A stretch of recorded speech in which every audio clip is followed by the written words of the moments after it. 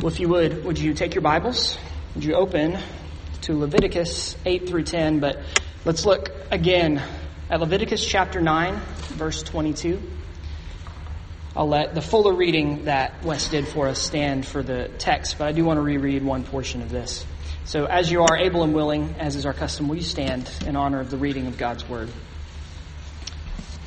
And before I read, I'm going to pray for God's help.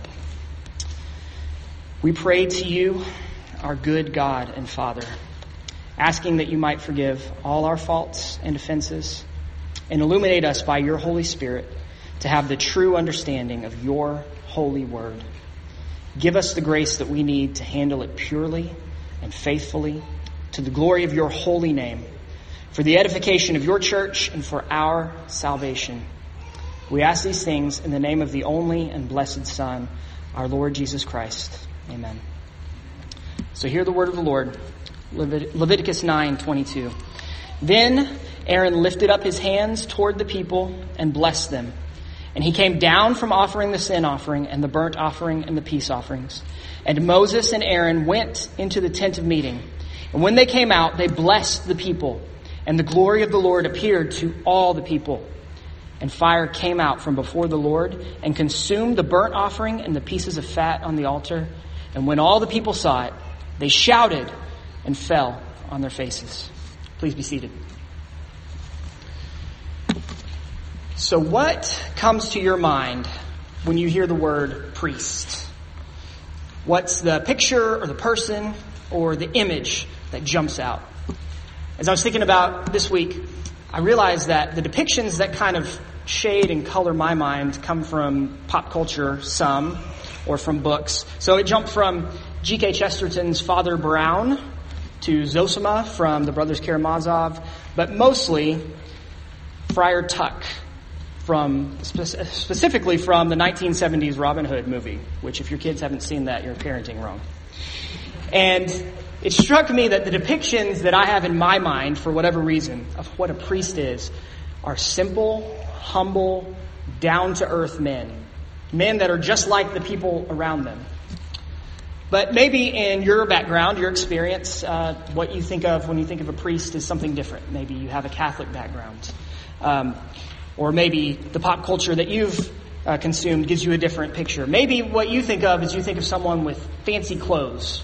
You think of someone that's on a different plane of holiness. Somebody that's maybe just a little bit better than everyone else around them.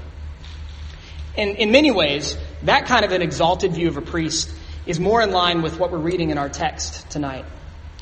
The priesthood of Aaron and his sons had the trappings of pomp and circumstance.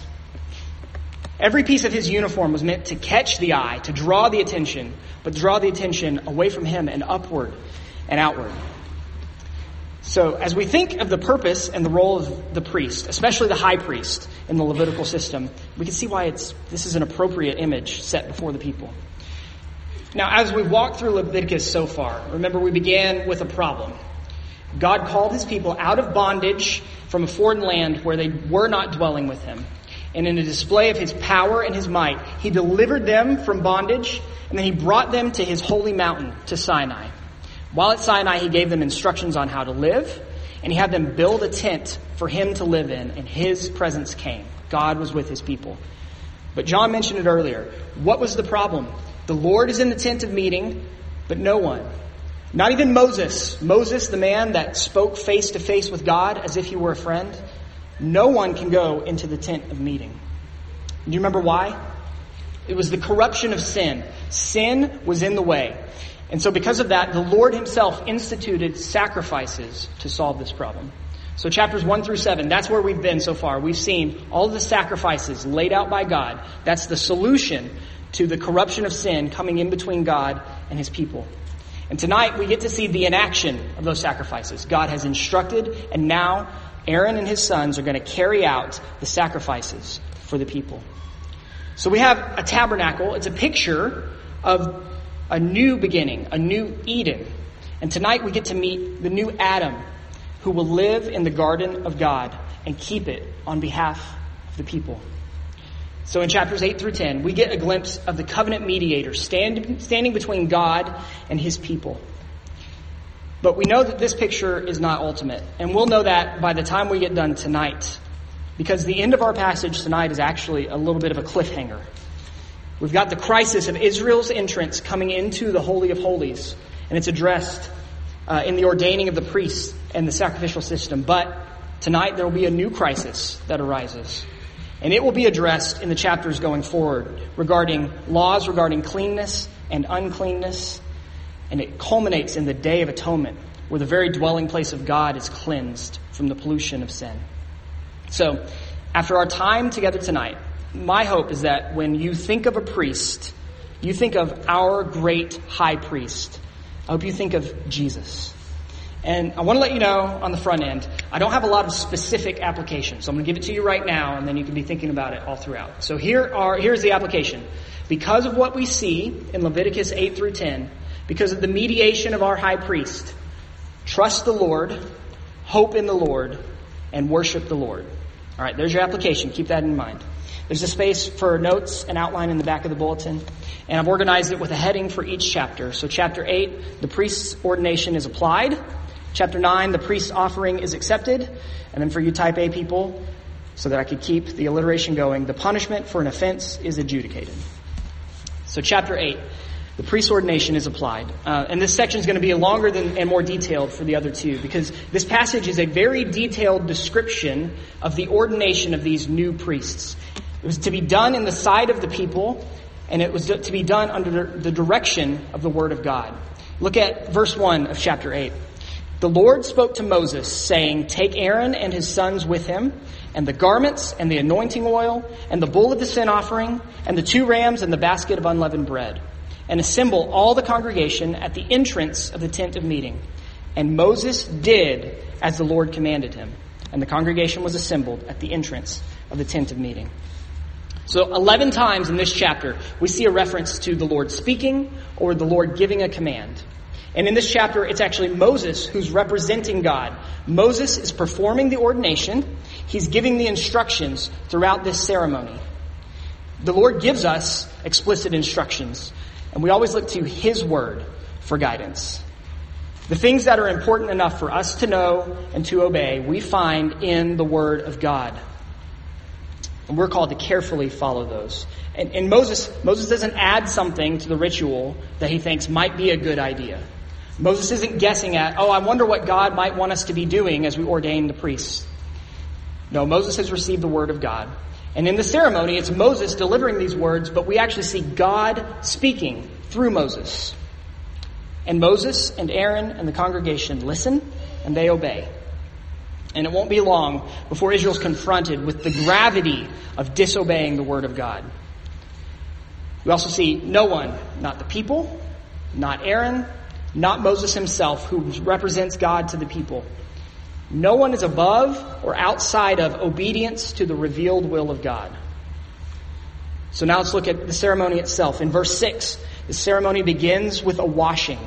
Moses takes Aaron and his sons, and he washes them with water. He does this before they even put the garments on. Before they can even touch the priestly uniform that they're about to wear, they have to be purified and sanctified and set apart. Because these priests, in their own natures, are not unblemished. They are sinful and fallen men. They haven't been called and selected to the priesthood because they're somehow holier than everyone else. Not only did they have to be cleansed of their own unrighteousness, they also had to be washed from the pollution of the sin around them, the sin that was in the camp. They can't carry any bit of this sin into the presence of the holy God. So they're washed with water.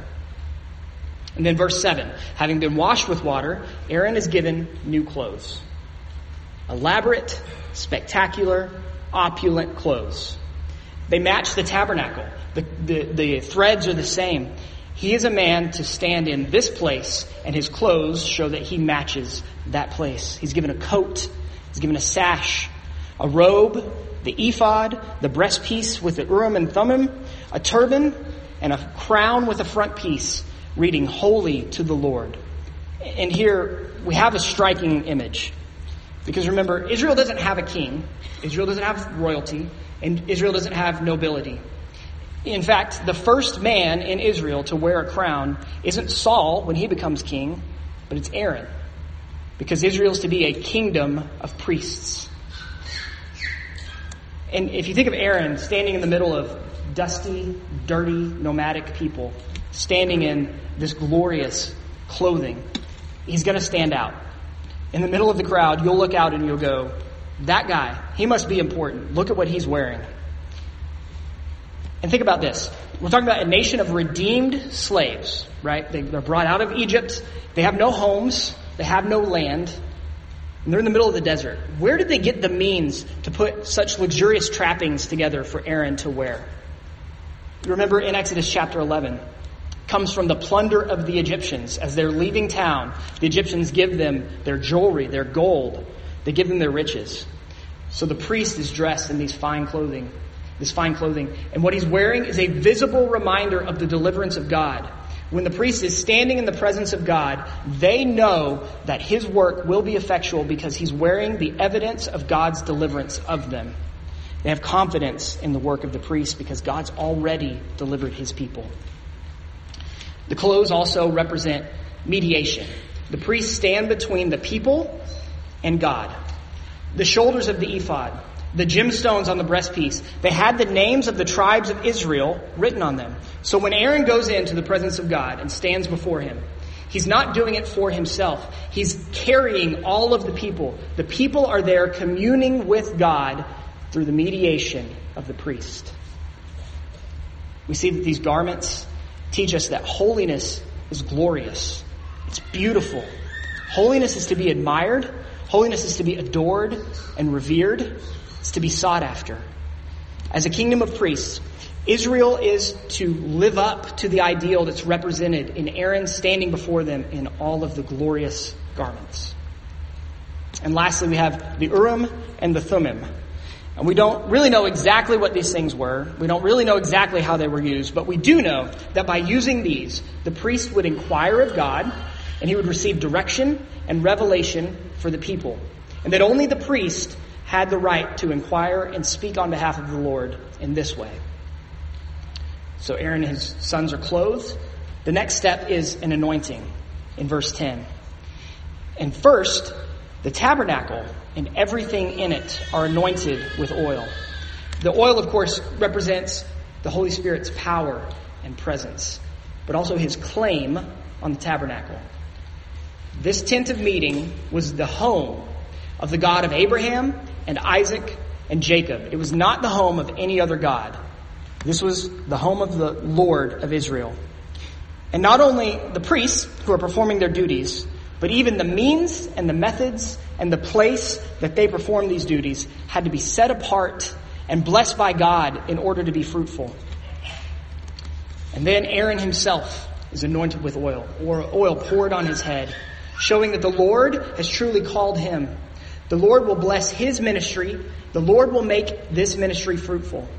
Because if the Holy Spirit does not meet with the ministry, then it's all for nothing. And then after the anointing, beginning in verse 14, offerings are given. And in this ordination ceremony, the priests aren't able to give the offerings yet. So Moses plays the part of the priests, and then the priests play the part of the lay people. So first Moses gives a sin offering, with Aaron and his sons laying their hands on the bowl. And this identifies not only Aaron, but his male descendants with the work to which they're called. They are the set-apart line of priests. Moses takes the blood from this offering. He puts it on the altar. Because in the first sacrifice performed at this altar, even the altar itself needs atonement. It needed consecration so that it would be purified and set apart for the use it's intended for. After this, then Aaron and his sons lay their hands on the burnt offering. The altar has been purified, but now the priests need purification. They need offerings to make them pure. So this again underscores, these are mere men. They're as sinful as everyone else in the camp of Israel. They're in just as much need of salvation as their brothers and sisters. And then finally, Moses makes a special kind of peace offering. And he does something a little strange. He takes blood from the peace offering and he puts some on the right ear and the right thumb and the right big toe of the new priests. In Jewish thought, the right side is considered the favored side. So not only is this offering claiming the best of the efforts and the gifting and the energy of Aaron and his sons, but it's also standing in for the whole person. The entire priest is now set apart to do the work that the Lord has commanded him to do. And if you think about the parts of the body that receive the blood, they're particular to the priest's vocation. One commentator explains it this way. The priest must have consecrated ears ever to listen to God's holy voice, consecrated hands at all times to do holy deeds, and consecrated feet to walk evermore in his ways.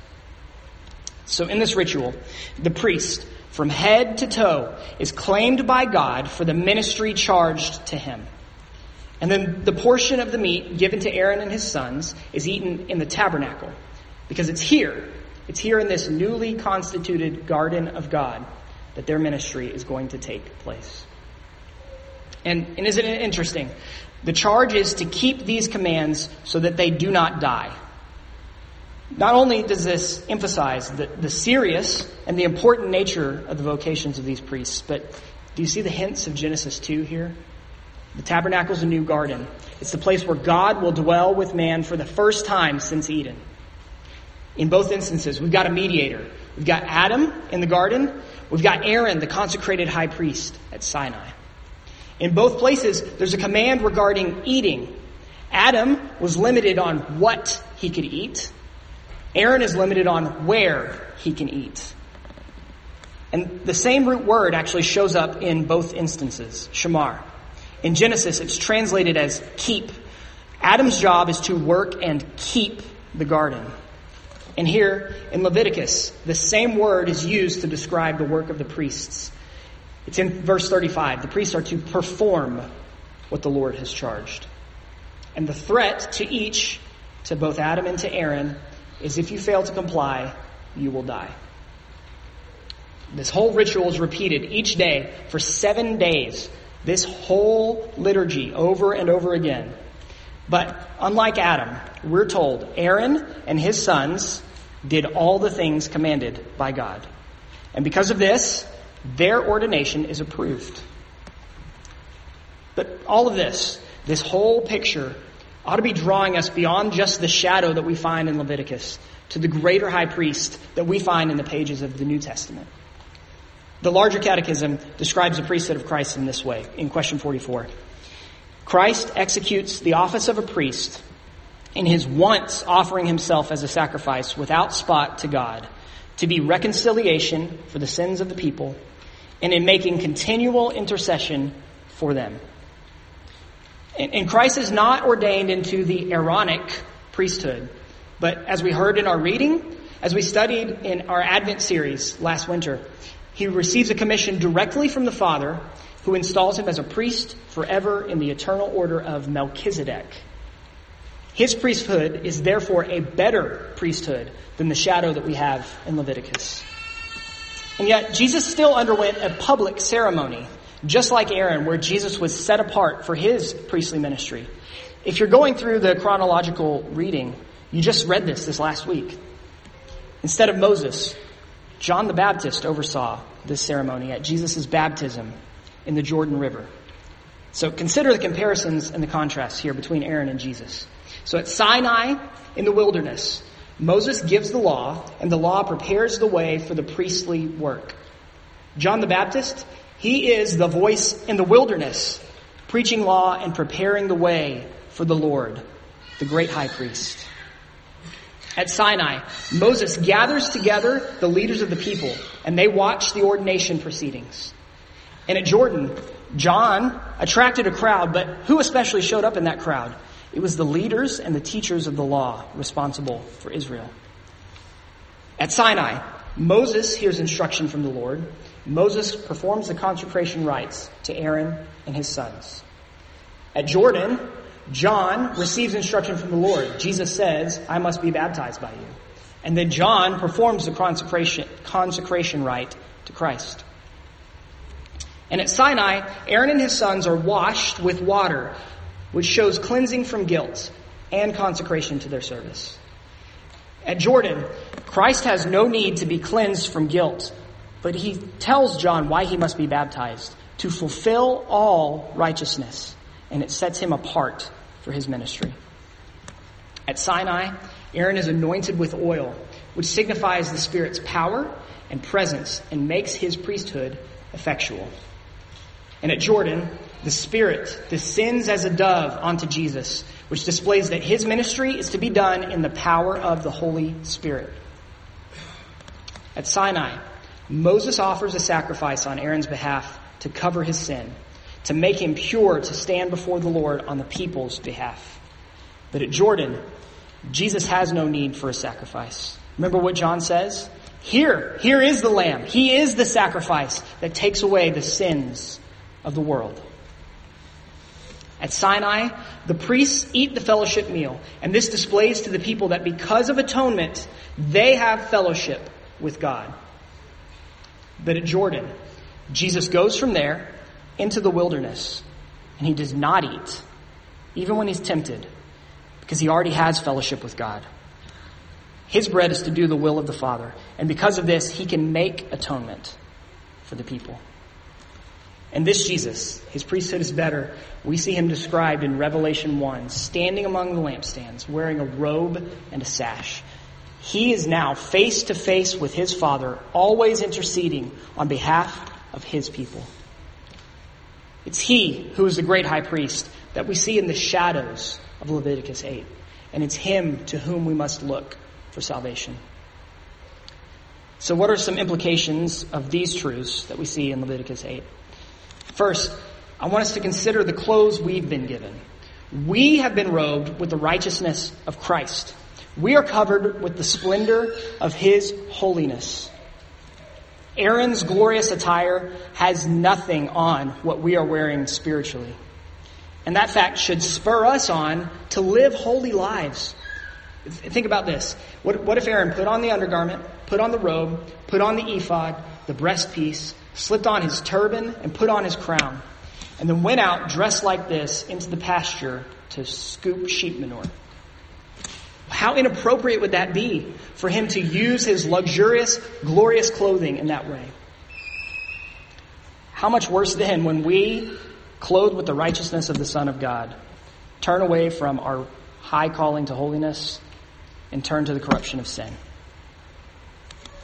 Brother and sister, you wear the robe of the righteousness of Jesus Christ. You're called to service in his kingdom. So let us all remember that truth and strive for the holiness that's been put on display for us. And a second implication, both as a church, but also in our individual lives, is that we must remember that our efforts at anything at all will prove fruitless unless the Holy Spirit is working to bless them. The tabernacle wasn't a fruitful place for ministry until the Holy Spirit, represented by the anointing oil, blessed it and set it apart. So how wonderful is it for us as a church that we can trust through the simple means of grace, through word and water, bread, wine, and through prayer and song and fellowship, that God promises by his Spirit to accomplish his purpose, and he will live with us. So the priests were ordained. Aaron and his sons do all that they're told, and it's time to offer the offerings, offer the sacrifices, and their offerings are accepted. Most of the chapter that we're looking at now, chapter 9, most of this should sound familiar. This is what we've been looking at for 6 weeks. All of the commands about sacrifices, Aaron and his sons carry out. And for the most part, they're carried out in the exact way that we've seen in chapters 1 through 7. But I want to draw our attention to one slight difference, because we may miss it if we're not careful. So remember from chapter 4, what was the animal that was offered as a sin offering? Verse 3, if it is the anointed priest who sins, thus bringing guilt on the people, then he shall offer for the sin that he has committed a bull, an adult, from the herd, without blemish to the Lord, for a sin offering. But chapter 9, it's slightly different. In verse 2, Moses tells Aaron to take for himself a bull calf as his offering. And this is the only time this phrase is used in Scripture to describe an animal to be sacrificed to the Lord.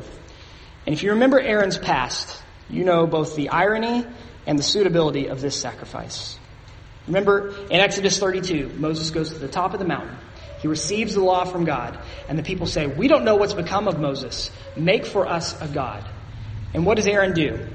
In his first illegitimate act as priest of the people, he makes a statue of a bull calf and offers sacrifices on the people's behalf to it. So now, God calls him, in his first legitimate act as the priest of the people, to sacrifice a bull calf on his own behalf in view of the people. This shows us two things. First, it shows us not even 7 days in the tabernacle is enough to make Aaron holy. Even today, as he's beginning his public ministry, his sins must be cleansed. He needs forgiveness. But second, see the grace of God on display. There is no sin that God cannot forgive. And we often see the Lord restores his servants in specific and meaningful ways. Think about Christ when he restores Peter. Peter denies him 3 times. And what does Jesus do in order to restore him? He draws out of him a 3-fold confession of his faith and his love for his Lord. This is a similar restoration that's taking place in Aaron's sacrifice. It serves both as a reminder of the failures of the past and the dangers of taking matters into our own hands in worship, but it also alleviates any remaining doubt that it's in the mind of Aaron or it's in the minds of the people, that this is the man that God has. This is who the Lord has set apart for this ministry. Aaron the priest had brought guilt upon the people by making a calf, and now by the blood of the calf, the Lord removes that guilt, so his people are reconciled to him. So after making atonement for himself, the high priest is finally able to sacrifice for the people. Aaron and his sons here offer every type of offering except the reparation offering, which is the sacrifice for a specific offense. And just like we saw, the priest needed to be purified before he could even offer a sacrifice on his own behalf. Now the people need general purification before they can each bring their own offerings before the Lord. So Aaron completes this sacrificial work, and now, on the basis of the atonement, can turn and speak God's blessing on God's people. And then for the first time, the high priest enters the tent of meeting along with Moses and intercedes on behalf of the people. We've said several times so far that Leviticus is written to answer the question, who may ascend the Lord's mountain? Who may live in his tent?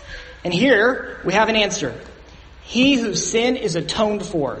He who is set apart for holiness.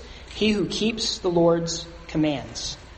Aaron may ascend and enter the tent, and as he does so, he represents the holy, consecrated people of God. When Moses and Aaron come out, they speak another blessing on the people, and then the moment that they've been waiting for all day, in fact, all week for the 8 days, that moment comes. The glory of the Lord descends. Fire comes from heaven and consumes the offering. You want to talk about an assurance of pardon? Imagine what they felt. The Lord put his stamp of approval on all the proceedings, and Aaron's priesthood is fully established. Notice though, the Lord doesn't arrive until the offerings were given. The people needed to be sanctified by the offering before the fire of the Lord could appear to them. But he appears in glory in response to his people gathered together, in response to the atoning sacrifice, and in response to their careful obedience in response to him. And that fire is the one we heard last week. The fire that fell from heaven is continually kept burning by the priests in the tabernacle. And it reminds them that the Lord is dwelling with his sanctified people. Israel responds in the only appropriate way. They shout in worship and fall down on their faces. The glory of the Lord demands both praise and humility from his creatures. So here again, in chapter 9, we see glimpses of the greater priest, don't we? Like Aaron, Christ gives a sacrifice that covers all for whom it is made. And like Aaron, God has accepted the sacrifice of our high priest.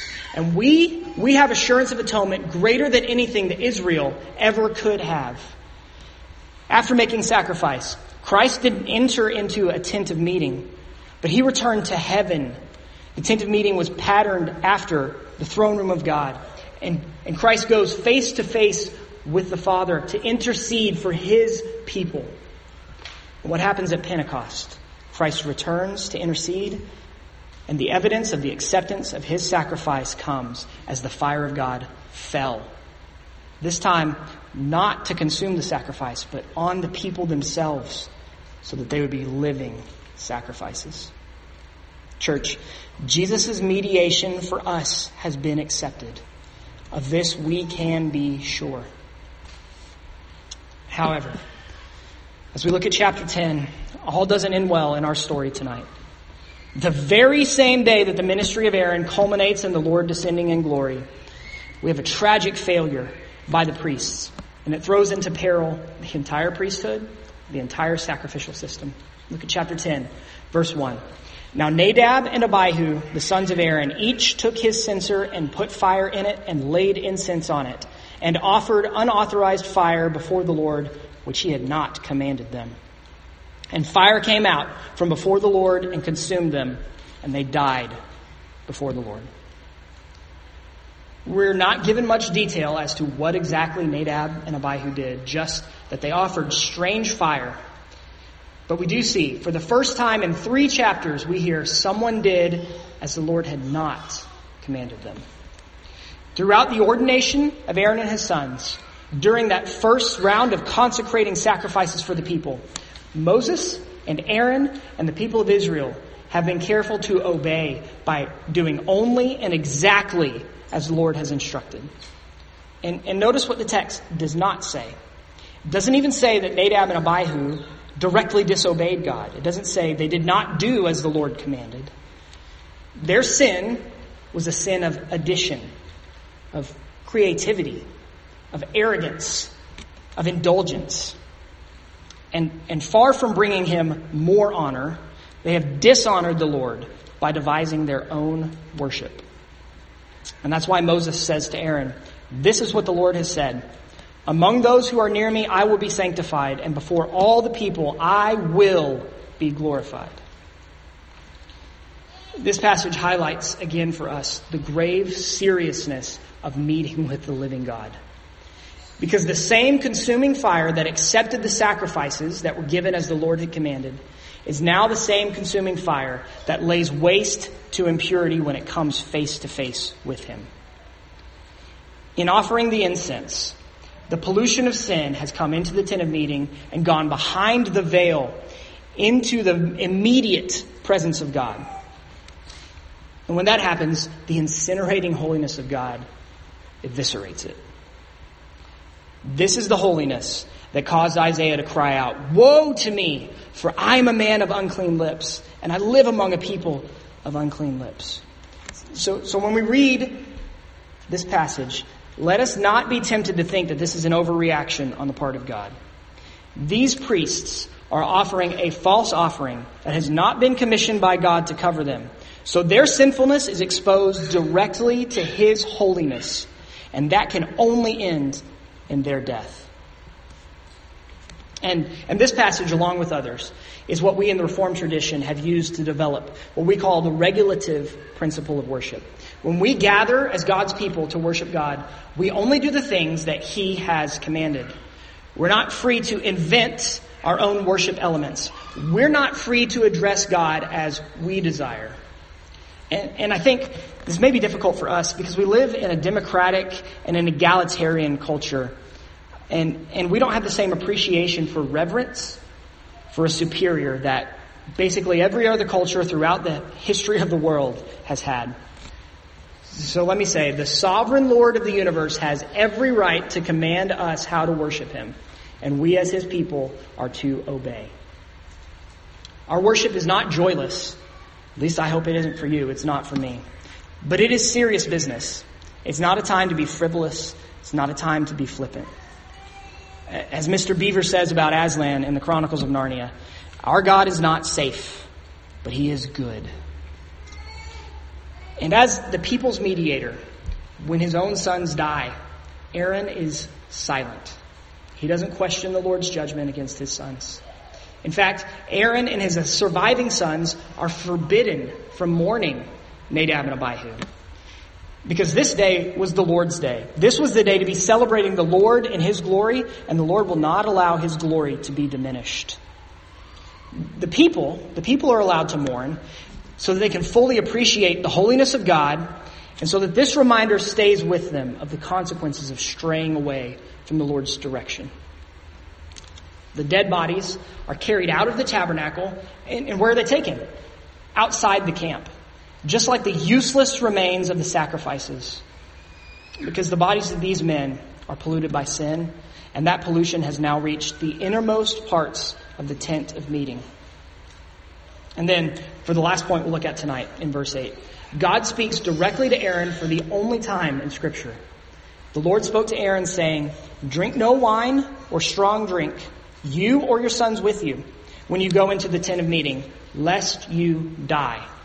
It shall be a statute forever throughout your generations. You are to distinguish between the holy and the common, between the unclean and the clean. And you are to teach the people of Israel all the statutes that the Lord has spoken them by Moses." So now, the priests not only perform these rituals on behalf of the people, but they're going to make judgments and applications of the laws. And they're going to teach the people how to do the same. That vocation requires attention and sobriety. While on duty, nothing can impair the priest so he doesn't make the same mistake as Nadab and Abihu. And this serves as the new problem that we'll look at in the next 6 chapters. The dwelling place of God is now polluted by sin. And the solution comes in the Lord giving instructions to discern between clean and unclean, followed by instruction on how to cleanse the house of God on the Day of Atonement. It took less than a day for man to defile what God had spent a week making holy. The entire sacrificial system, the magnificence of the high priest, the glory of the Lord descending in view of all the people, all of it is in danger of being for nothing because the mediators have failed. Here at Sinai, these priests, at their highest point of spiritual strength, fed by the fellowship meals of God, don't last a single day in their duty before a catastrophic failure in their ministry. But Christ, after Jordan, weakened by 40 days of fasting, is tempted directly by Satan and obeys God's word perfectly on our behalf. And that, brothers and sisters, is why we can't look at Aaron as ultimate. We could learn to worship God only as he has commanded. We can take our worship seriously. We can pursue holiness and live separate from the world. And yet it will never be enough because we will eventually fail. In our sinfulness, we cannot stand uncovered in the presence of a holy God. So I urge you, look at this picture we've seen of a priest. But then look beyond. Look to him who's described in Hebrews 9. But when Christ appeared as a high priest, he entered once for all into the holy places, not by means of the blood of goats and calves, but by means of his own blood, thus securing an eternal redemption. It was necessary for the copies of the heavenly things to be purified with these rites, but the heavenly things themselves with better sacrifices than these. For Christ has entered, not into holy places made with hands, which are copies of the true things, but into heaven itself, now to appear in the presence of God on our behalf. Or, as we sang earlier, before the throne of God above, I have a strong and perfect plea, a great high priest whose name is love, whoever lives and pleads for me. Because the sinless Savior died, my sinful soul was counted free. For God, the just, was satisfied to look on him and pardon me. Brothers and sisters, friends, behold the great high priest. Place your hope and your trust in him alone and worship our God with your whole heart. Will you pray with me? Our Father, your grace is magnificent. Your love is magnificent. Your holiness drops us to our knees. But we thank you that we have a priest that stands between. We thank you that we have a sacrifice that covers us completely. Would you give us hope? Would you, by your Spirit, spur us on to live in light of what you have done for us through the ministry of Jesus Christ. And would you assure us when we feel weak that we have been cleansed and forgiven, and we will be accepted when we meet you. It's in the name of Jesus and him alone that we can pray. Amen.